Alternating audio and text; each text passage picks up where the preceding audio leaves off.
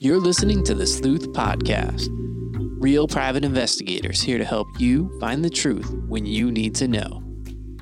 Sharing sometimes shocking, sometimes heartwarming, and sometimes hilarious stories from the field. They keep it real. Interviews with experts bring you insights on how people leverage PIs in their lives and in their businesses. Licensed by the North Carolina Department of Public Safety. Here's your hosts, Jamie and Lindsay. Hey, we are back. You're listening to the Sleuth Podcast. I am Lindsay. This is Jamie. We're private investigators here for you when you really need to know. It's so nice to be back. TGIF. The podcast room makes me happy. I feel like I don't know. Can rest my head on these little things. The fluffy wall, the egg crates on the wall. Sound barriers. Giant pillow. So we have a quiet, silent guest in the room, but he's not going to be silent anymore. Say hello. Hello. Ooh.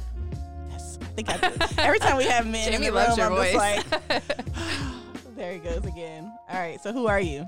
I am Melvin Moore. Melvin Moore. Fitness. That's so exciting because Jamie's been talking about you on the show for so long. I feel like I know you. I know. Because you've been my trainer for how long? Even though I haven't done anything in about 6 months. Beginning of 2018, January 2018. Yep, that's when I was super fluffy. And you fixed it. You were not fluffy. I don't remember you ever being fluffy. I carry it well. We talked about this already. Right. I worked hard. Yeah, 35 pounds. Mm-hmm. Wait, you lost 35 pounds? Yeah. Wow. That's good. That's a lot. I know. I worked hard. Let go of her, I don't want to work that hard. Chick-fil-A Can I do that without working all that hard? No. No. I was about to say then, yeah. Yeah. Just a 1,200 Yeah. calorie diet according to Dr. Now Zardin. Oh, that's I what we love want you that to eat. show. Huh? That's what he wants you to eat? Well, the bariatric surgeon, his name is Dr. Now Zardin. He does the Dr. Now with the 600-pound life. Mm-hmm. And so he immediately puts them on a 1,200 calorie, high protein, low carb diet, like immediately. There's no questions about that happening. I know people who have done like Medi weight loss. I mean, they weren't 600 pounds, but they were put on like 700 calories a day. I feel like 1,200 is a lot. But when you weigh Nothing. 600 pounds, maybe 1,200 Well, when they're calories is- eating like 10,000 calories a day right, or or a meal. So their body shut down. I've been to a nutritionist meeting with a client, and she was, I'm going to say 4'11", 460 was like a fat weight for her. And the nutritionist said, you're only eating 1,200. I'd like to see you eating 1,700 because 1,200 is not healthy because her metabolism is pretty much going to crash. She may lose 10, 15 pounds, but after that, the body's going to be like, wait a minute, we don't have food, so we have to hold on to the fat. We don't want to That's my kind of diet. hold on to the fat. Let's just add 500 more calories in there and lose weight. Best way to go: eat as much as possible. Eat as much as possible while still losing weight. That way you can skip the plateaus. Plateaus, they suck. I live on a plateau. That's okay. Well, you don't look like you live on a plateau, so that's good. Oh, okay. She's like, I'm I feel not like quite some sure type of of that. livestock. Like there's no hills in my life. I just continuously stay the same. Walk on flat ground. Oh. So, All right, so let's talk about you, Melvin. Jamie wrote down a couple little things about you. Maybe we can talk about some of these. So you've got over 10 years of experience in training. Yes. Who do you train? who trained you? Most of my demographic trained is you? women. Trying to lose weight, trying to sculpt their body, trying to build a butt, get healthier overall. But I do private training, small group training, and also online training too. Online training. That's what I do. Online I do, training? yeah. So can I tell? Sure. So he creates there's an app that it creates the app for us, and he puts the workout in, and then you just do your workout according to however many days. And it has videos with each exercise. So And you make that for each of your clients? yeah, each of the online clients. Wow. Yeah. So I they didn't know, that. everything that they need to do besides me standing there and make sure they do it. So Right. That's so much more appealing to me. So when I did mine, I did 3 months in person, right? So I had to get up was it 3 days a week? Yep. I did good. Mhm. I only messed up like twice. was it like 7 or 8? Yeah, we did like 7 a.m., like 3 Oh. days a week. And I went in with him, and then I did cardio or something on my other 2 days. And then Mhm. after my 3 months, when I had hit the goal that I wanted, I moved to an online client. Now I just Wow. go into the gym, and my workout's already there. He uploads everything. We can communicate through the app, and it's pretty awesome. I can see when she doesn't log in or Yeah. Hold you accountable. Page is looking a little blank right now. So what did you say, booty building? Jimmy mentioned something about butts. I have Yeah, a you good can say butt. that's a Sorry. kind of a specialty. I've always liked working out my lower body more than a lot of the guys, so I kind of got a head start on it. And when I decided to be a personal trainer, a lot of the demographic of the clientele is women. So I made sure I learned about that early on. And then also I was a physical therapy assistant in the Army Reserve, so we learned about common problems with hips, with women and things like that, which also helped me to learn how to build the muscle. A So lot of frog pumping. Background. Is that what it's called? Frog pump? Yeah. Frog pump. Yeah. What? That's the one where like your legs are And, like, your heels together? Yes, Yeah. and you're thrusting in the gym while everybody's looking at you. But you know what? What he told me when we first started was I can't be worried about what people are looking at in the gym. You know, who cares? Then after they see the results, they're going to ask you to show them how to do it. Exactly. Nobody's yet asked me to train them yet, though. Some people have asked me, what am I doing? But I'm just like, just talk to the trainer. Talk to Melvin. He knows all the answers. I wouldn't want somebody to ask me, how to fix their butt. So you wouldn't have to like hump towards. No. I put all the humps out there in front of everybody. It doesn't matter. I'm very good at earplugs in and eye contact 0. So, I kind of just do my thing and move I on. feel like we're all pretty equipped at that at the gym. There's just certain times you're not supposed to make eye contact with people. Right. Like when they're using that weird like machine that goes with their thighs. Yes. Like you should not make any eye contact. It shouldn't be a thing. And you shouldn't look at them while they're doing that either. It's rude. What is that thing called? What's that It's machine called? a hip abductor. Yeah. There you go. Yes. Yeah. You Hip shouldn't look at them abductors. and they shouldn't look at you. Right. Anytime you see There that are rules. machine. Somebody's It should be always, written but there's on the only like side. one of those in the gym usually. So somebody's always like hanging there's around usually, trying like, to figure out. One. Yes. No, because there's 2 of those machines. Yeah, but they only go one direction, and Mhm. some people only like to do one direction, and so they're just like waiting for you to get off. But usually, I think with your, I want to laugh too, Joe. I wasn't laughing. But like one of them, It's you have taking the. forever. So one of the exercises you have to do like the abductor and the adductor, right? At the Yeah. same time. It's a No. No, Well, you I don't you think only that's work words. on one muscle at a time, but on some machines you can switch it to. in which my muscle workout. you You've had me work in. doing both. It's like a push and then a pull, right? So sometimes the pads, the resistance is in the inside of your thighs. You're pushing them together. And sometimes it's on the outside of thighs and you're pushing Right. your legs apart. Yeah. So Right. like the inner thing right there. I actually get a kick out of it sometimes because some people think it's weird to see a guy on it. So I'm kind of Want like, to see a guy on it? so I'm Right. like the hardcore guy. Like, what you gonna We're say? looking. It's like, so what? Yeah. Making intense eye contact We're the gonna whole check. time. Working Who on gonna my check? glutes. I see those On my legs. glutes. He has great Get legs. it. I told her today. I'm sorry, I had to say this. I told her today. I was like, normally Melvin always has his little workout shorts on, so you get to see those quads, but you won't be able to see them today because it's really cold outside. It So was the just first day I had imagine. on pants in like a year. Yeah. Literally. He I mean, always- it's snowing, so it's probably a good idea. So you mentioned Army Reserves, right? So hmm are you still in the Army Reserves? I'm on inactive status right now Okay. because of my business. Because going away every month, my unit was in Virginia, so I have to leave. Then I'll have to like cancel sessions and a yearly. So often we'll have training away, so it take me away from my business. So Right. work my way out of it, so I can protect my livelihood.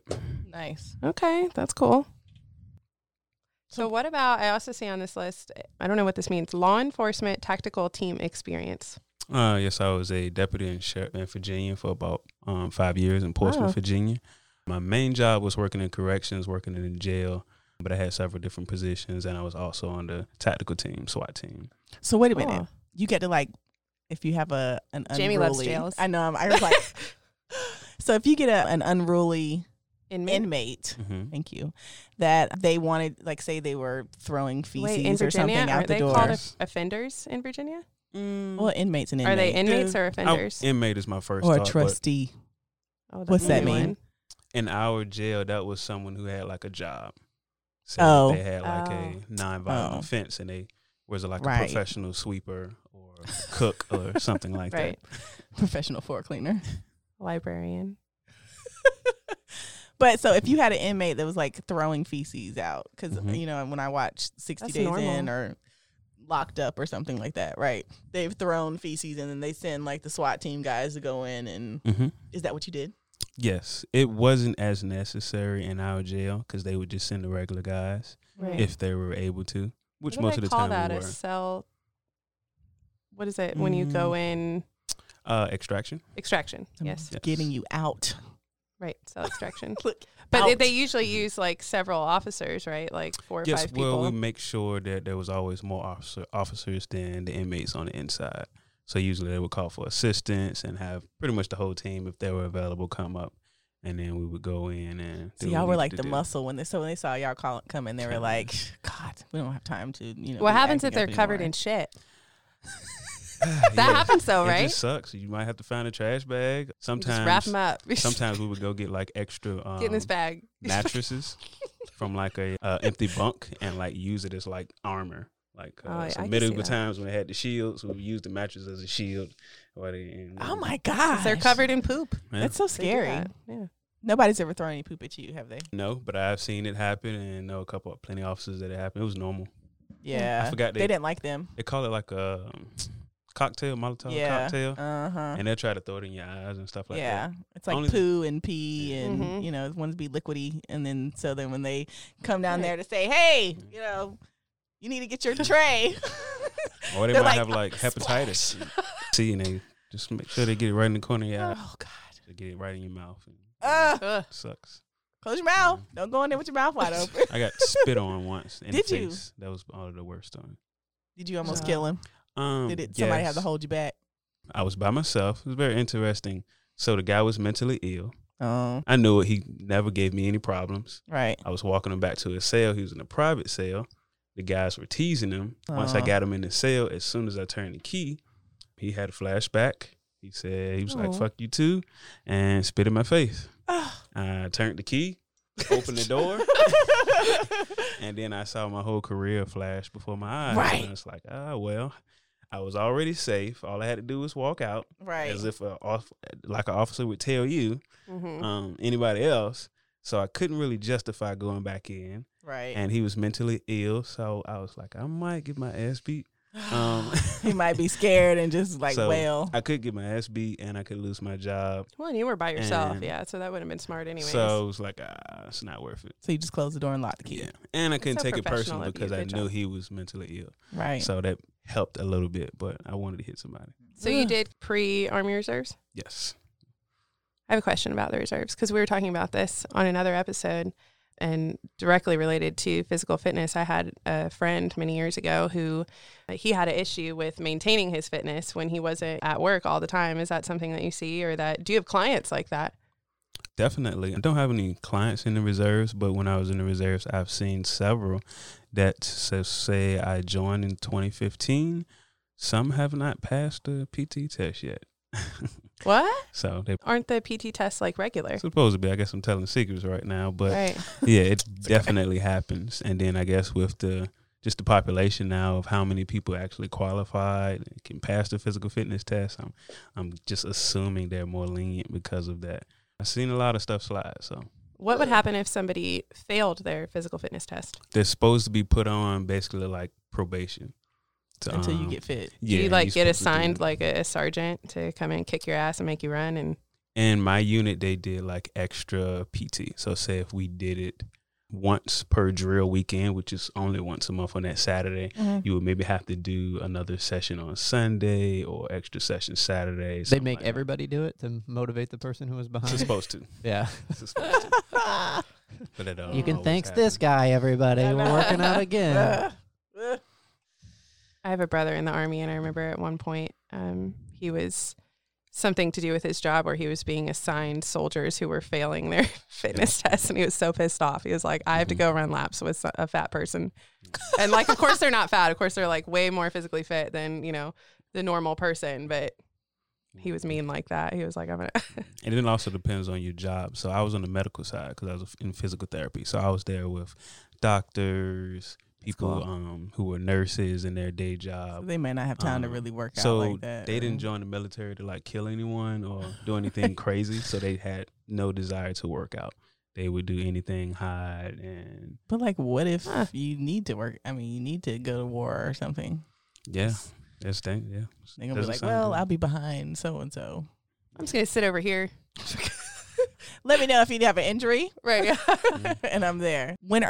Have you ever been called to war? And this has absolutely nothing to do with working out. But how many years have you been? Could you still be called? Yes. Really? Even if you're not active? Mm-hmm. It would have to be like something crazy, a draft or something like that, but they still reserve the right to call me back. Damn. Wow. Yeah, Kids I don't guess join. I just don't really know anything about the reserves. Yeah, so hopefully no crazy tweets go out. Right. Be safe.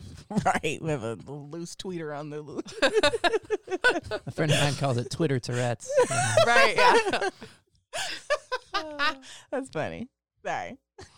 All right, so we're going to jump into our new and noteworthy section for today. So we're going to talk about the sad situation of the little girl named Faye Sweatlick. So this past Thursday, police found the body of 6-year-old Faye Sweatlick, who had been missing since last Monday. They found the little girl's body. Then they found the body of 30-year-old Cody Taylor, who was, I believe, her neighbor, and he was found in the same neighborhood. And so the autopsy showed that she died from asphyxiation only hours after she was abducted. And they basically figured out that this neighbor, Cody Taylor, abducted and killed her and then moved her to the woods during the night or early morning hours. Sad story. I was talking to Lindsay about this yesterday. I guess we were talking about show prep.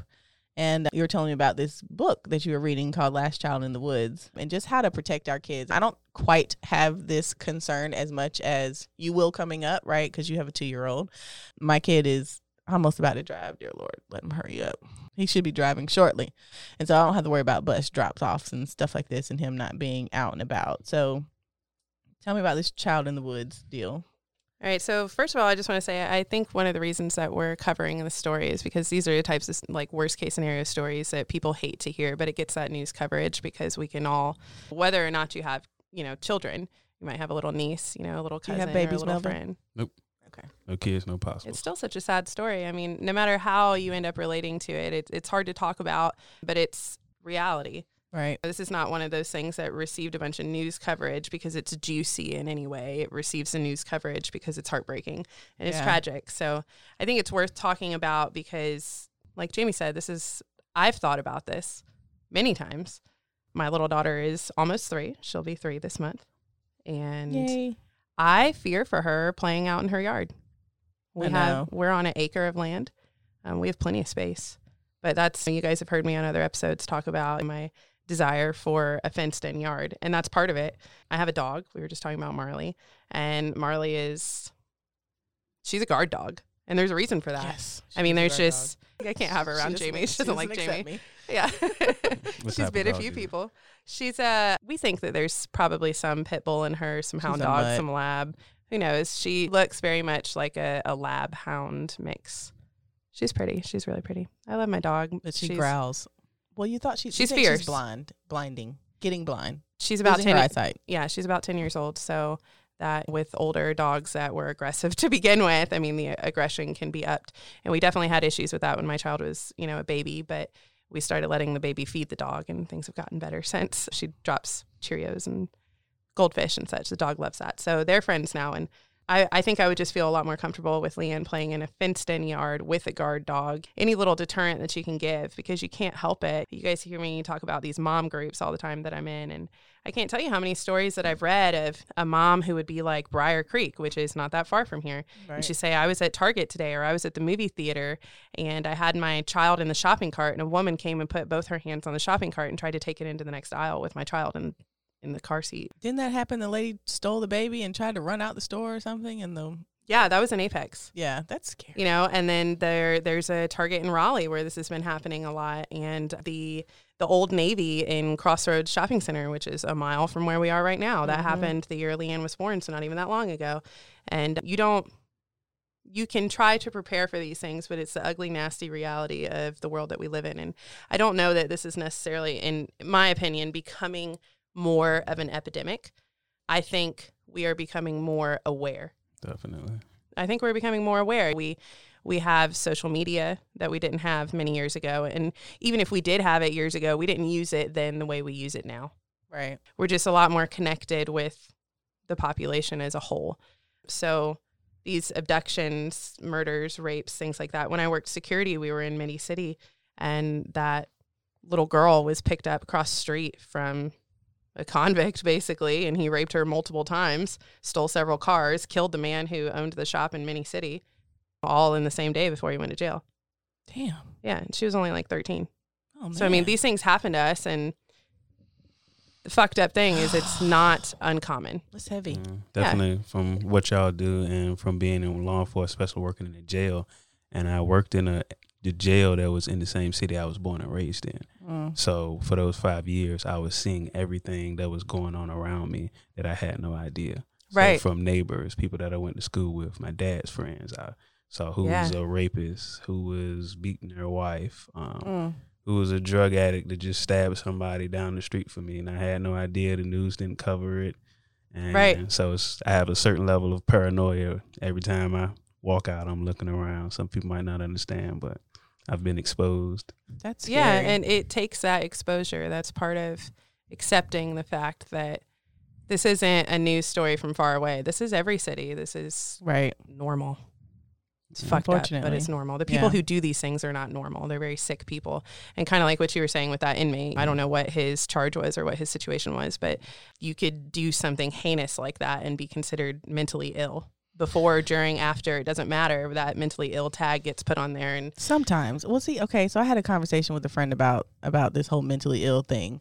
And, you know, even though you do something as horrible as abducting a child and killing them, doesn't necessarily mean that you are mentally disturbed or mentally disabled.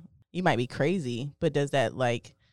I don't know. I disagree. I think it really just depends on the person's definition of disabled. I mean, well, the legal definition, if you're still like in your right mind and able to like make good choices or understand what's wrong and right, you don't get that mentally disabled tag. And so I think that, I mean, or ill, you know, to me, disabled means that you mentally are ill. Well, break down the word. You are disabled. You're unable. Well, if maybe you lack, I don't mean disabled, but you're lacking the ability to function as the rest of us do, as the healthy society as a whole. And of course, nobody's entirely healthy. Everybody has their ailments in such way, but and some people's minds are a little bit warped, they do. And I kind of feel like this Cody Taylor. I mean, come on, man. So if you look at it, the long story short is that the child was dropped off by the school bus in front of or nearby her house, whatever. And before she made it inside is when she was abducted. So this person was her neighbor. More than likely, he's been watching her. He's aware of the pattern in the neighborhood, aware of where the caregivers are at any given point, aware of how your neighborhood is. I mean, you know what's unusual, you know, a pattern. So he had enough familiarity to be able to pull off what he did. And what he did was he abducted a child, killed her, and then all that they really give timeline wise is the generalized time of death to the generalized, and I think it's interesting that the media seems to be focused on the generalized time that the body was moved, right? So to me, that kind of points to some sign of remorse, regret. I don't know, the oh shit moment. I just killed somebody. What do I do with the body? So what was the point of the murder to begin with? He's sick. That's the point of the murder. Exactly. I mean, okay, so let's start because I think we can answer some of our questions here. So authorities have released how 6-year-old South Carolina girl who disappeared February 10th from her front yard was killed. The coroner says that the results show Faith Swetnick died by asphyxiation, was killed only a few hours after she was abducted. So they found Faith's body Thursday morning in a wooded area not far from her house, but they believe that she had not been there long. So, of course, whenever they find a body out in an area or whatever, they can tell if the person was killed in that location or if they were brought to that location and then left. So that's kind of how they, I guess, had the timeline for she had to been killed a few hours after she had been abducted. I mean, she had been moved after death. Right. So they believe that Faye had not been in the location for a very long time. And the coroner confirmed that and added that Faye was not killed in the area. So the coroner, who normally, I don't know, and maybe I don't pay too much attention to coroners in, these type of cases, but it seems like she was very affected by the fact that this little girl had been killed and that she had to do the autopsy. So she said, my heart, like so many others, breaks for you, and no parent should ever go through such pain. The autopsies for the first grader and her neighbor, Cody Taylor, were completed on Saturday, but the officials said the preliminary results will delayed in order to give the family privacy and time to process. So that's good, because sometimes I feel like people are not. Well, especially when the media gets a hold of your case like that and starts blasting all the details and you haven't processed anything. Right. And hell, I'm still looking for my child and not wanting to believe this. So police believe that their deaths were connected after they found something that belonged to Faye in Taylor's trash can. They found a polka dot boot and a soup ladle with freshly dug dirt. That's what gets me, just the image of the soup ladle and dirt. I mean, that's what my daughter plays with. Well, I'm thinking her like sandbox, was it her little toys, and who puts a soup ladle in the dirt? A child. I know. It's terrible. So not long after the chief of police found the girl's body in the woods, officers found Taylor dead in his home. During the investigation, detectives tested the DNA from both scenes, and results showed that it was a match. That kind of makes me feel like there was sexual something there. So police had contacted Taylor and interviewed him last Wednesday. So that was the oh shit moment. They came to his house and interviewed him because he was the neighbor. And of course, she made it off the bus, right? But never made it into the house. And so they interviewed him on Wednesday, and then they found him dead Thursday. He probably knew that he wasn't going to make it out of this. So that's there. And do you have that the mom saw her at round 3? That was on one of the videos I watched. No. So tell me what you saw. One of the videos I watched, maybe on Fox News, something like that. It said that the mom last saw her at 3:45 after getting the bus, somewhere around there. Right. And then they showed that she reports of her notifying the police at 5. So I was kind of stuck on that, like, where was for that an hour gap? and 15 minutes. Yeah. What were you doing? What happened? Yeah. Well, it's not even what were you doing, Mom. It was what happened, because well, what happened? Again, Did the baby come inside? Did she go inside after school and like put her bags down and everything and then go outside to play? Well, probably, because they said the little girl got off the bus and was last seen playing in her K's front yard. So she probably went inside, dropped her stuff, came back outside, was playing in the yard, and Mom probably just went off and did, whatever she was doing in the house, not really paying attention to what was going on while the little girl was playing in the front yard. Meanwhile, you have this fucking sicko living next door who is watching and monitoring what's happening with this little girl, and he just snatched her up. I mean, it's terrible. So, of course, he died by suicide, so he's a punk and took his own life, and now we will never really be able to figure out why he did this. I mean, obviously, he was not out there killing folks every day, so who knows what happened. Right. I mean, that's when you talk about this mental illness that could have come into place, or something could have happened to him within the last week or so, and this is how he chose to respond. So during this investigation, they had more than 200 officers who searched for over 3 days for the little girl, knocking on every door in the neighborhood and checking every vehicle. Their goal was to search every home in Churchill Heights and talk to every resident, which meant going to more than 280 homes, churches, and businesses. And then they received almost 300 leads from the hotline that was set up, and over 756 megabytes of video. And I don't know if this is obviously not on the article that I was looking at, but I saw something about them not issuing an Amber Alert. Why? Right? So I was like, Why didn't they issue this Amber Alert? I mean, the child was gone, right? What do you need? I mean, I just assume if the child is missing, you should be able to issue an Amber Alert. Well, come to find out, Amber Alert is like a federal system. Right. So when an Amber Alert is issued, it's not just statewide, right? Does this go national? It must be, because it says a network of plans across the country is how they use the Amber Alert to minimize potentially deadly delays because of confusion among various jurisdictions. So like you were talking about, it's nice that we have social media, because the social media allows us to keep in contact with people immediately, and we can, but because there's social media, we are able to kind of communicate with each other and kind of let people know what's going on. But because this is a federal program, they have rules, right? So you can't just say, oh, my kid's missing and I need you to issue an Amber Alert. So there are 5 things that allow them to issue an Amber Alert. Right. And it's kind of listed as like guidance designed to achieve a uniform interoperable network of plans across the country, and also to maximize potentially deadly delays because of confusion among other jurisdictions. And so here's our little list. There's 5 things. There's, in order to issue your Amber Alert, like officially, there's a reasonable belief by law enforcement that an abduction has occurred. Law enforcement, keyword. Because Mm-hmm. we have people that come to us and they want us to help them either locate their kids or locate these people. But if the police doesn't believe that's happened, you're out for the Amber Alert. Right. Right. Yeah.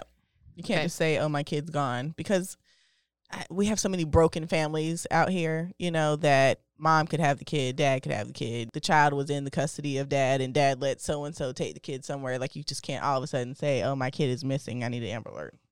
All right. So number 2 is the law enforcement agency believes that the child is in imminent danger of serious bodily injury or death. So I guess that, again, goes along with, well, if parents are separated and, you know, Aunt Joan or whatever comes over and picks up the kid, Aunt Joan's fine. Everybody says that's okay. That's probably where she is. You're out for your Amber Alert. Right. Right. But I wonder what happened in this situation, because we don't hear anything about her family. Like, we don't know what Sweatlick's family was like. Was it just mom at the house? Was mom Right. married? Was dad not home? You know, what was their situation? We're not getting any of that.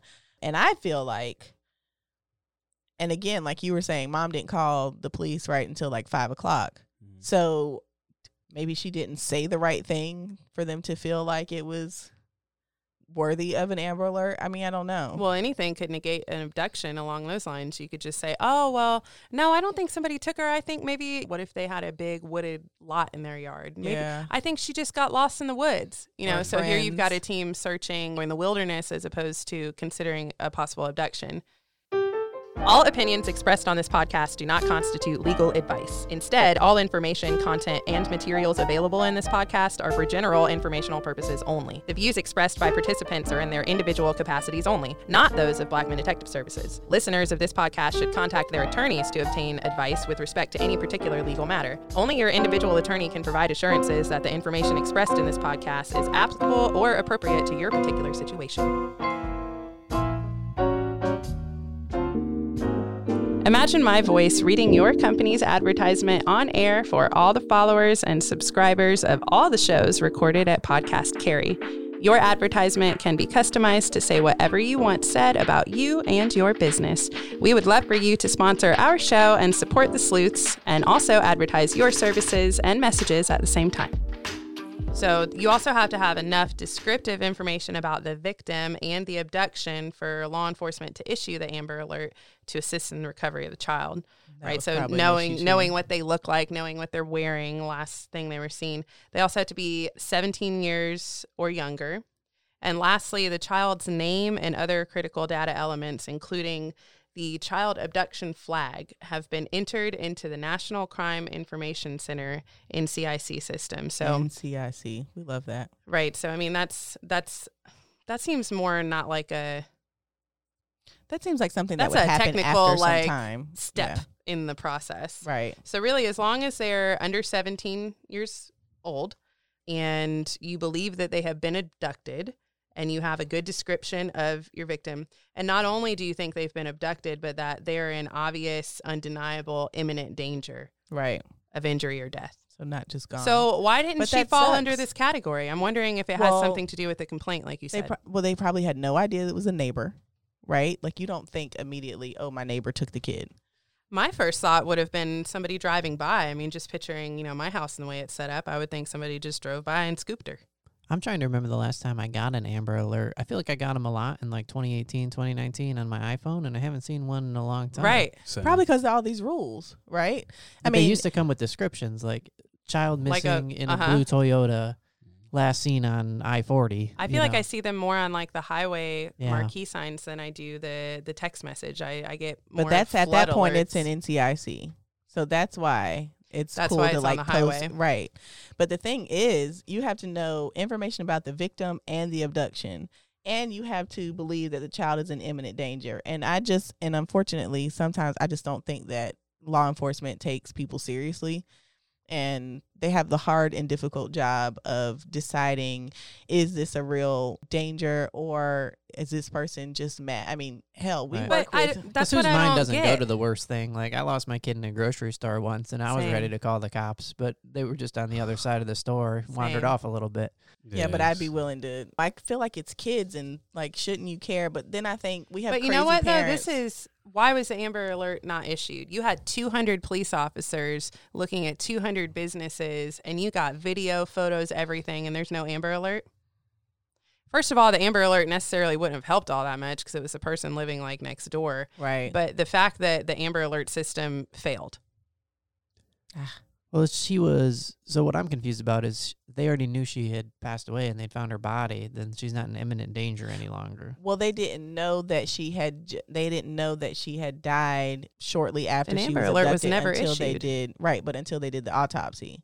So that kind of let them know the time. And so we're getting this article after that initial stuff came out. So now they're like, okay, we've done the autopsy. We understand that she was killed. You know, obviously, right? Because I mean, that had been days. So they said the girl was missing on what, like Tuesday. On Thursday, they found her body, but she went missing like the Tuesday. 10th, which was like Tuesday, yeah. So it had been 2 or 3 days. So you would know that once you get to the autopsy, right? But you would have no idea before. I mean, really, as a parent, you're just hoping that your child is okay.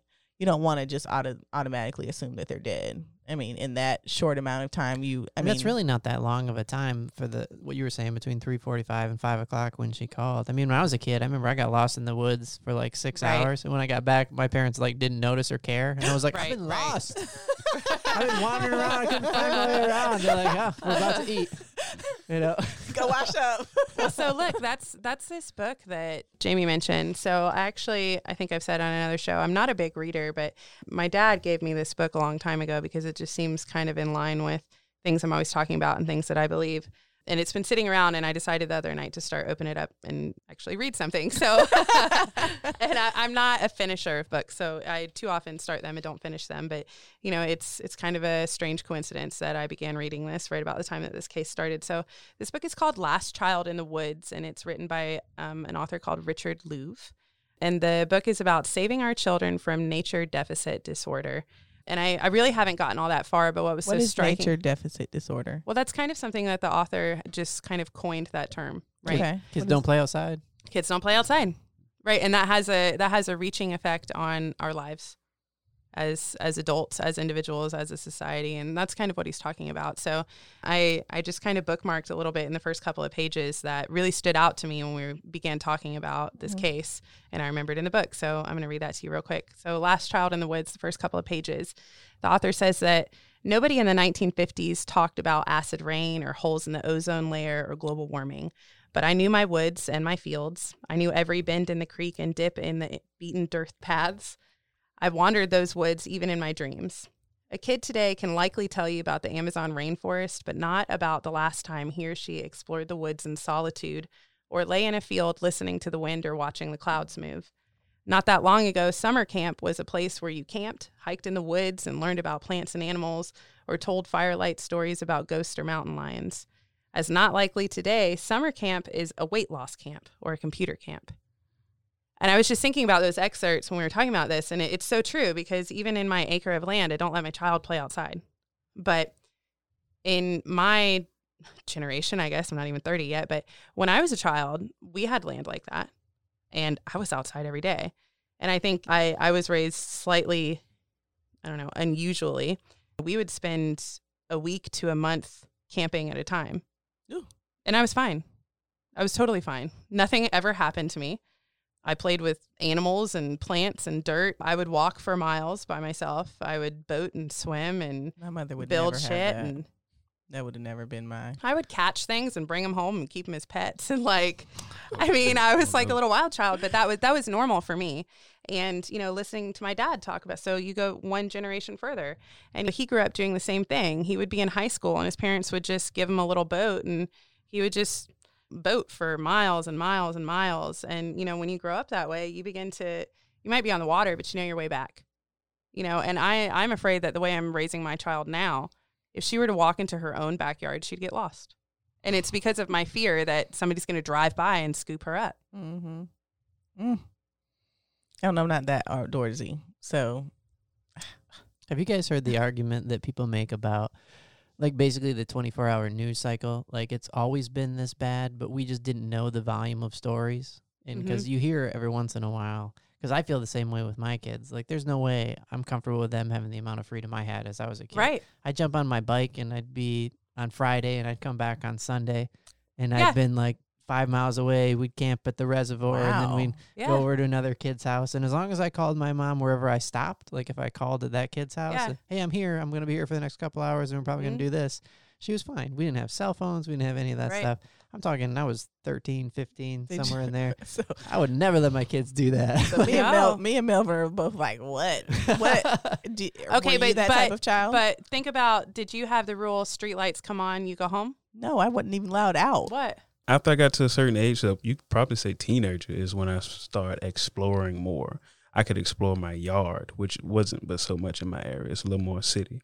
Definitely street lights, but I had to be in, even if I was just in the yard, if the street lights came on, but I wasn't leaving like view of the front yard, even if I went out in the street. Yeah, I always had to be in eyesight of my mom. And in my area. My mom would say things like that if we were at home, but if we were camping or something, I don't know where she was. I don't know where I was. I was just wandering. And I was fine. From a terrible area in Portsmouth, Virginia. So if you were to see someone jogging, you possibly would think they were running from the police. So for me to just be riding my bike, it's gonna get stolen. So yeah, don't leave here. If I can't see you, you can't go. Right. So I think a lot of that has to do with environment. I grew up pretty country, like out in Michigan. There were 800 people in my town. So like I would ride my bike to Taco Bell just because I wanted Taco Bell. But that's Taco Bell again. That's 7 miles away. You know, it's like that's a long way. It's a whole that's a long way. It's a whole day trip, but it's like whatever. I'm not doing anything today. You know, it's Saturday. Right. No, I mean, I'm not saying I grew up in like a very rural area. I was in Greensboro. I was in fucking Greensboro, and then when I was 6, I moved to Cary. Like, this was like, if you're not from here, Greensboro. I mean, it's rural-ish. regular. No, it's also urban. It's a little bit of everything. I mean, our lots they weren't acre lots. They were maybe 3/4 of an acre or a half an acre. I don't know. I just and some of them were smaller, but I mean, I had a paranoid mother, so I wasn't going anywhere. If I wasn't like right there with her, I didn't go. I spent a lot of time at the credit union and like learning how to do I feel like maybe spreadsheets. this Amber Alert system might rely slightly upon that entire mindset, because for one of the what was this 5 requirements for it to say that you believe that an abduction has occurred, and that's number 1. Yeah. So my first thing was immediately that I feel like it's a big possibility that somebody would rule out, oh, she does this all the time. She's fine. She's just 7 miles away at Taco Bell, or you know what I mean? By law enforcement. So that's the thing to me, because at home, your mom may think, well, she doesn't normally go off, you know, but law enforcement may say, well, does she have friends who have cars? Right. Maybe they took her off somewhere. I just feel like that entire system is broken, and maybe the Amber Alert wouldn't have necessarily helped in this situation, but it's.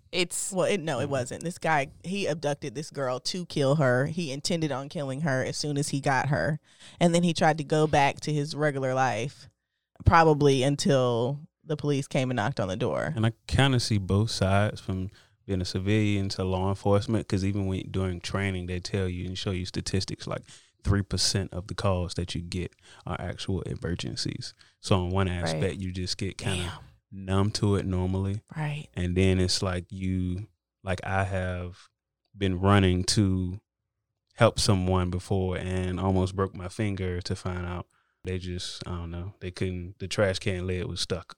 You know, like it's just some crazy example, but it's stuff like that. So it's interesting from both sides. But then also I know from being a police officer that there's been time where an inmate said thought he was going to get beat up. I didn't believe him because he's always crying wolf, and then he got smacked in the head with something. I'm like, oh, okay. Sorry. So it's kind of 50-50 from my perspective, but yeah. Random question. I have ADD. I'm sorry. So what are your thoughts on the differences between, you've not ever worked corrections or law enforcement in North Carolina, have you? No. What are your thoughts, though, on the difference between the Virginia prison system and our own? From what I see, heard, and read, all of them are broken. I don't see any rehabilitation for the majority of them. The inmates? Yes. Mm-hmm. Is that what you're the direction you was going. Yeah, I think of my general thought. I'm pretty ignorant. I could definitely be wrong. My general thought, though, with the very little that I do know about both North Carolina and Virginia prison systems, is that Virginia seems a little bit more impenetrable. But I do see a lot of inmate blogs. Like if you look up Virginia inmate, you can find several of their blogs, and they're achieving this from a cell. So I think also like their spelling's pretty good. So I think what they've done is like written letters and it's been translated by a relative and put onto like WordPress or something. But looking through those, it's kind of crazy the differences. And like, I don't personally know anybody other than phone calls I've made to Virginia prisons, but I do have friends in corrections here. And it just kind of seems like there's some type of difference between here and there. And like in our world, in PPSB, so that's the board that governs private investigators, security officers, guard dogs, security guard and patrol, but it's the state board. Right. We're governed by the state, but it's privately funded, and that's why they charge us out the ass. So that part sucks. Hopefully the state will one day wake up and start funding people like us, but Virginia is different. So their Department of Corrections kind of encompasses more of people like us, whereas we're more private here in North Carolina. Yeah, but I've definitely seen a lot of if it's not a private place, prison is the private businesses and have contracts with it. So I'm watching inmates buy $500 of commissary, and they're getting like 2 honey buns, 3 packs of ramen noodles, and they're some selling pickles. That. And I'm like, that costs you a lot of money. Serious business right here. Like, y'all have way more money than I do. It's like, wow. Well, they use that to trade for drugs. That's what I learned on Locked Up. All right, we got to get to it. Because I didn't realize that the time is flying by. This has been good. So let's talk about you, Melvin. Let's talk about workouts and your thing. What's your form of working out, and what do you What's your main focus on? Thank you. I guess you could say aesthetics is the first focus, but because of my background, I value being functional. So I don't believe in just looking good and you can't move, you can't defend yourself and anything like that. So you can say my specialty is helping people look good, but I also make them healthy mentally and physically with making sure they have a good foundation. Some people I'm training, and I may be rehabbing their shoulder, rehabbing their knees to help them have a good foundation, and they don't know it. But also I believe that's an important part in order to help them build their butt, because if your hips are not working properly and because of your knees or your ankle, if I rehab that ankle, your movement patterns can improve, which can help the development of your muscles and things like that. Right. Some muscles compensate for others. Right. But I try not to get nerdy with it. So I try to make it in the simplest, easiest way to remember, so people don't get bored with it and things like that. Yeah, too much information. Just show me how to work out.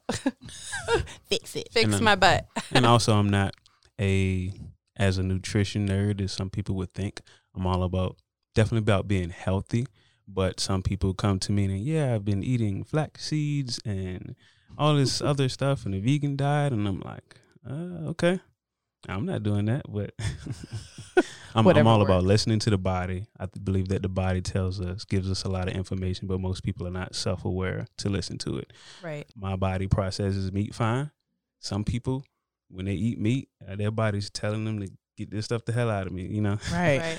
So I'm all about listening to that, even from the mental state. I believe that the gut is the second brain.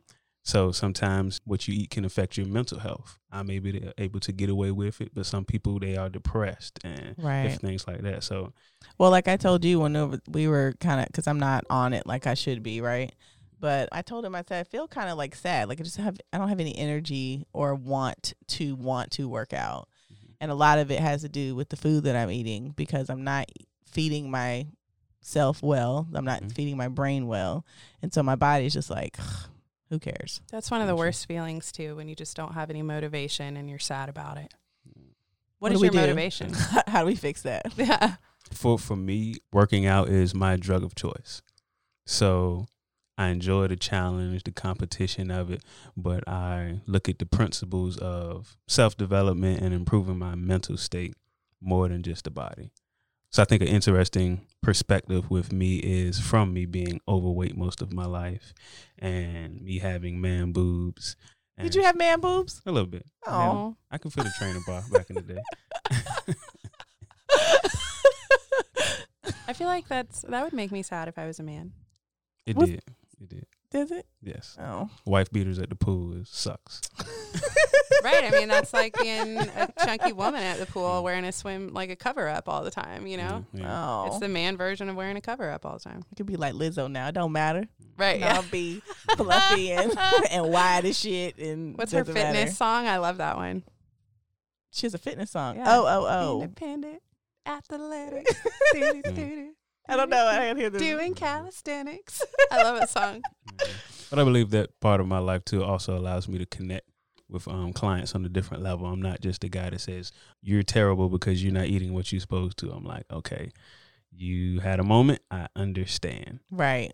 You can't do that anymore if you want to make those results. But how can we make your life easier? How can we get you there? Not just you suck, you're a bad person because you can't eat right. Because I totally understand. What's nice about Melvin is he doesn't make you feel bad when you don't do what you should be doing. Like, I don't feel like I need to hide in the corner. I can at least come to him and say, okay, I'm not doing great. And then I don't feel like I've just completely shamed the whole program. Right. And like I suck. It's just life, And I never forget that I'm not perfect. So usually in a consultation, I tell clients that I like honey buns with the white icing, and I turn the honey bun upside down so the icing hits my tongue first. I don't want to miss any kind of sugar. So I still have fat boy issues. So like you can be honest with me. That's technique. Right. Hey, you got to get it right. Okay, so tell us about your gym. Where's your space? Because when I started working with you, we were in like a little side piece, and now you've got like a whole shebang. Yep, I was first independent contracting, renting space at 2 other private gyms. Now I have my own place. It's about 1,000 square feet next to St. Aug University on the southeast side of Raleigh. All right. So it's just big enough for me right now. Taking my time, trying to make baby steps and grow. It's nice and intimate, and you get the whole like more fitness vibe in there. It's like red. It's got your workout stuff. It's got. I've seen your videos. It's cool. It looks nice in there. It's nice in there. That's the goal, because I could have started at a bigger space, but I'm definitely enjoying the more. It's a better relationship between the clients, and it's privacy. I have curtains up, so you don't have to worry about a guy standing at the window looking at your butt the whole time. Right. That's important. That is. You can have whatever kind of conversation you want to let it out. So it becomes it's a lot of therapy that goes on in my studio too. So I definitely enjoy that. My hand is raised over here. Yes, I've had moments. I was like, the last session, I was like, I don't want to work out. I just want to talk about this. Can we just talk about it? And he was like, sure, that works. So Lindsay is planning on setting her up a home gym. For my husband. Okay. Yeah. Oh, it's not for you? She's going to get in there. We're going to make this happen. We're going to make this happen. My way of working out is just different than his. So he's a weightlifter. And our house that we live in now has a detached garage with a concrete floor, which is really nice because he can finally have his weight stuff.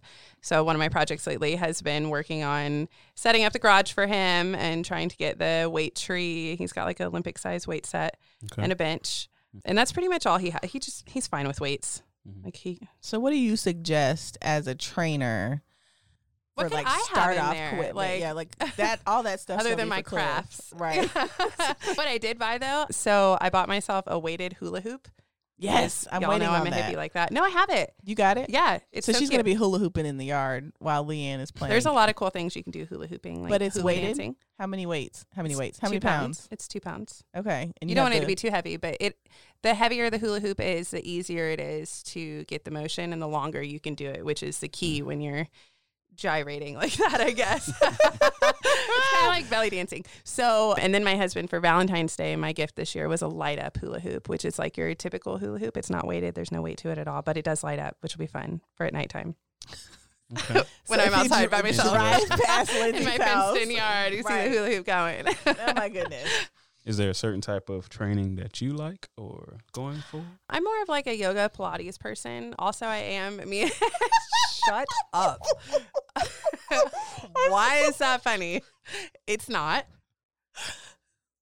I hate you. So, I am a little bit competitive though. So like if it is like a group thing, we were talking about that yesterday. Yeah. Like I'm one of those people who like my first reaction is I'm a solo workout person. Like I never did team sports. I was always a swimmer. So it's like personal sports, you know. But as far as I prefer, I think, full body things. So I really like swimming. I'm not a pole dancer, but I did a pole dancing class. And like, I'm pretty convinced that if I ever spent money on something, I would do a pole fitness class. So both of those are full body. And so is Pilates and yoga. Pilates is expensive. Yeah, but girl, you YouTube that. But my thing is, I guess I just don't really have any motivation. Also, I have a toddler. So, I mean. You could lift Leanne. Jeez. My child is bigger than other children. That's what I'm saying. You can use her as Why a part would of I the lift workout. her? So, as a part of your workout. She's what, like 30 pounds? No, she wiggles. Tell her to stop wiggling. Hold still. Mama needs a barbell. Yeah. Right. Just up and down, up and down. So do you suggest any equipment or does it matter? Or I'm thinking of like kettlebells, maybe some slam balls. What's a slam ball? Just weighted balls it's a thick rubbery ball. They have different levels of weight, ranging from maybe 5 pounds to up to even maybe 30 pounds. I think I've seen those, but I didn't know what it was. And you squat it up. Slam it on the ground. Slam it like you're mad. So it's kind of a that would make me feel like a Scottish person lifting rocks or something. That works too. Don't they do like, what is that, shot put? Why do I think of I think I know what you mean. Kilts and like it's like sling a hammer or something like that. Right, yeah. I don't know. I've seen like the strongman competitions where they throw like a telephone pole. Right. That kind of stuff. Ooh. Strongman. I don't see me doing that. It's next year. You'll be ready. No. Your website is awesome. Hopefully So not. it's melvinmoorefitness.com. It looks really cool, man. Isn't it awesome? Yeah. Body sculpting and booty building. I was like, yes, for the butts. Yeah, I like that. I like the butt focus. You'll like. Do you have like just a butt We workout? just found the title of the episode. Right. I like the butt focus. Oh, I am let's working go with on like an 8-week butts and guts program. Oh. So I'm working on that. So it's gonna be butts like and guts day is no joke. You know what this just reminded me of? I'm sorry, it's the ADD again. So one time I lost my phone and I was with my friend Jasmine and I was like, "Can you call my phone?" And she called it, and like from across the room you hear this ass. Is that the yeah. I was like, I hate you. You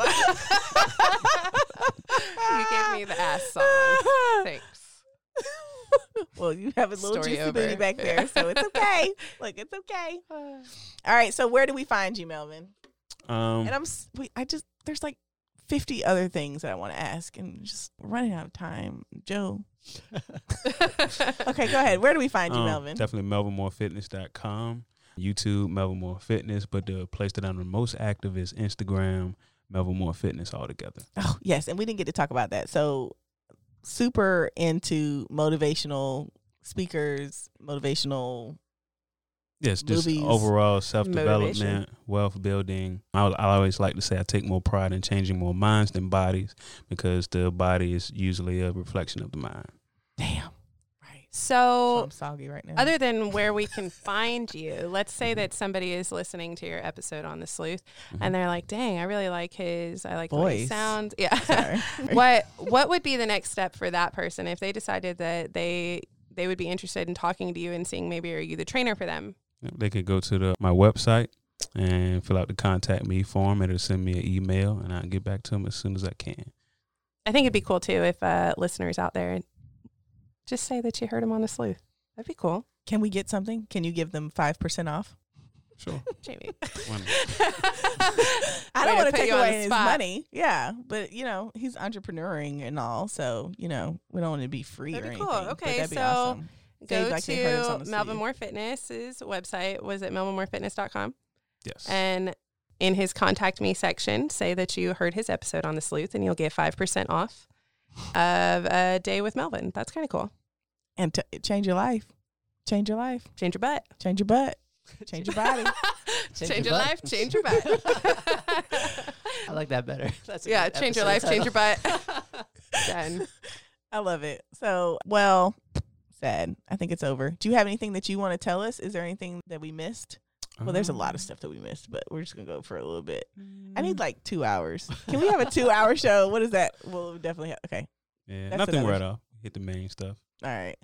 Well, I love Melvin. He's awesome, and I will. Yeah, it was so nice to finally meet you after all the time. All the many episodes you have been mentioned where Jamie's like, "Oh, my trainer, Melvin Moore. Yeah, he's my trainer." And then we keep talking. There's like 5 of those. Shout out to Melvin. Yeah, we're gonna have him on the show one day, and that was today. Yeah, now he's here. Yay! And full apparel. And that was super cool. All the episodes now. Yes, that's what I'm saying. That's why I ask every time, have you listened to the episode? Because I always talk about my people. You know what I'm saying? I care to. You know what? Shout out if you're still listening, my girl Abby. So y'all know. Abby. Hey, Abby. So just like you were just saying, you know, we do talk about our lives. We talk about generally our week. We talk about what's going on with us personally and outside of private investigations and the whole thing with the bachelorette party and the wedding and all that stuff. And I told my friend Abby, I was like, girl, she needs to be listening to my episodes because I've been over here talking shit and people want to know what happens next.